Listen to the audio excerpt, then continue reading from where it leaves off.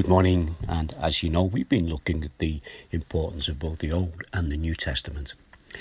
And we're going to look at a passage where Jesus is speaking to the religious leaders of the day, those who should have been teaching the people the things of God. But instead of doing that, they were looking after their own interests, and they had in their hearts already rejected Jesus and his teaching. And they, on this occasion, challenged Jesus by saying to him, "What right do you have in doing and saying the things that you are doing and saying?" Now, on this particular occasion, Jesus told them two parables. And here, this morning, I want us just to look at the second of these two parables and, as it were, walk through it together and see, as we come to it, the Old Testament quote that Jesus uses on this occasion. So, Matthew chapter 21 and verse 33 starts like this. "Listen to another parable. There was a landowner who planted a vineyard. He put a wall around it, dug a wine press in it, and built a watchtower. Then he rented the vineyard to some farmers and moved to another place." The landowner here represents God, and he has prepared this vineyard, a place for his people, the descendants of Jacob. And the farmers here represent those who had been put in charge of the nation of Israel. And we read on in the parable, when the harvest time approached, he sent his servants to the tenants to collect his fruit. The tenants seized his servants. They beat one, killed another, and stoned a third. Then he sent other servants to them, more than the first time, and the tenants treated them in the same way.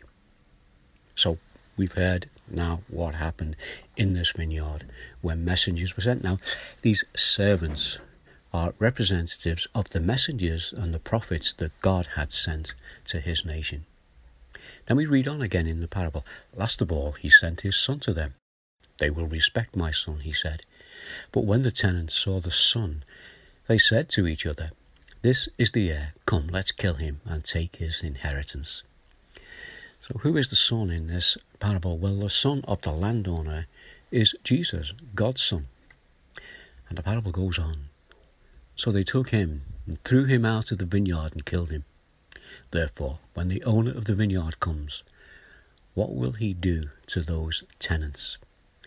So, at the end of that parable, Jesus asks his listeners a question. What will he do to those tenants?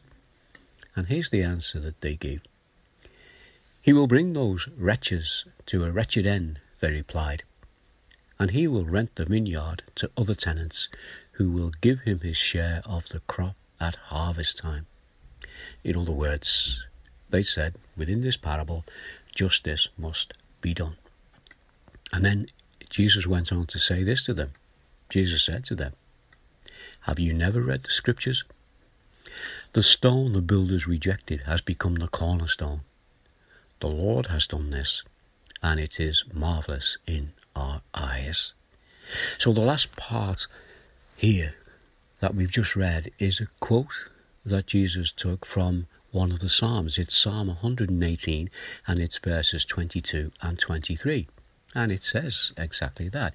"The stone the builders rejected has become the cornerstone. The Lord has done this, and it's marvellous in our eyes."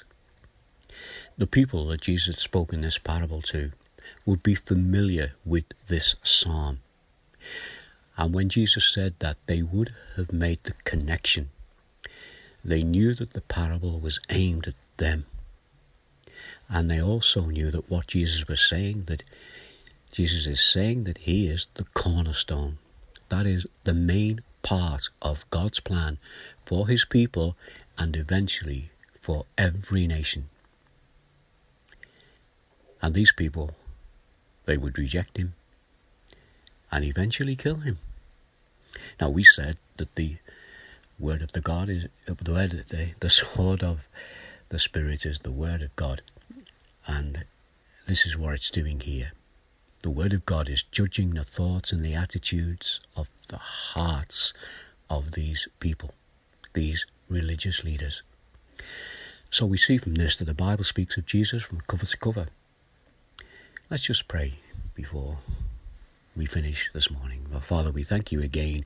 Thank you again that we have an opportunity to look at your word and to very briefly just have a look at this parable and see what you are saying to those who were accusing you of not having the right to say and do the things that you did. You, the one who is the Son of God. And Father, we know the outcome of this, that you were taken and you were killed. But the blessing is for us today. And we rest upon that foundation. And we thank you and we come to you in the precious name of Jesus. Amen. Amen. So as we said, the Bible speaks of Jesus from cover to cover. And tomorrow we're going to see how Peter uses this same Old Testament verse. So I look forward to sharing that with you tomorrow. And I look forward to seeing you then. In the meantime, may God continue to bless you. Bye now.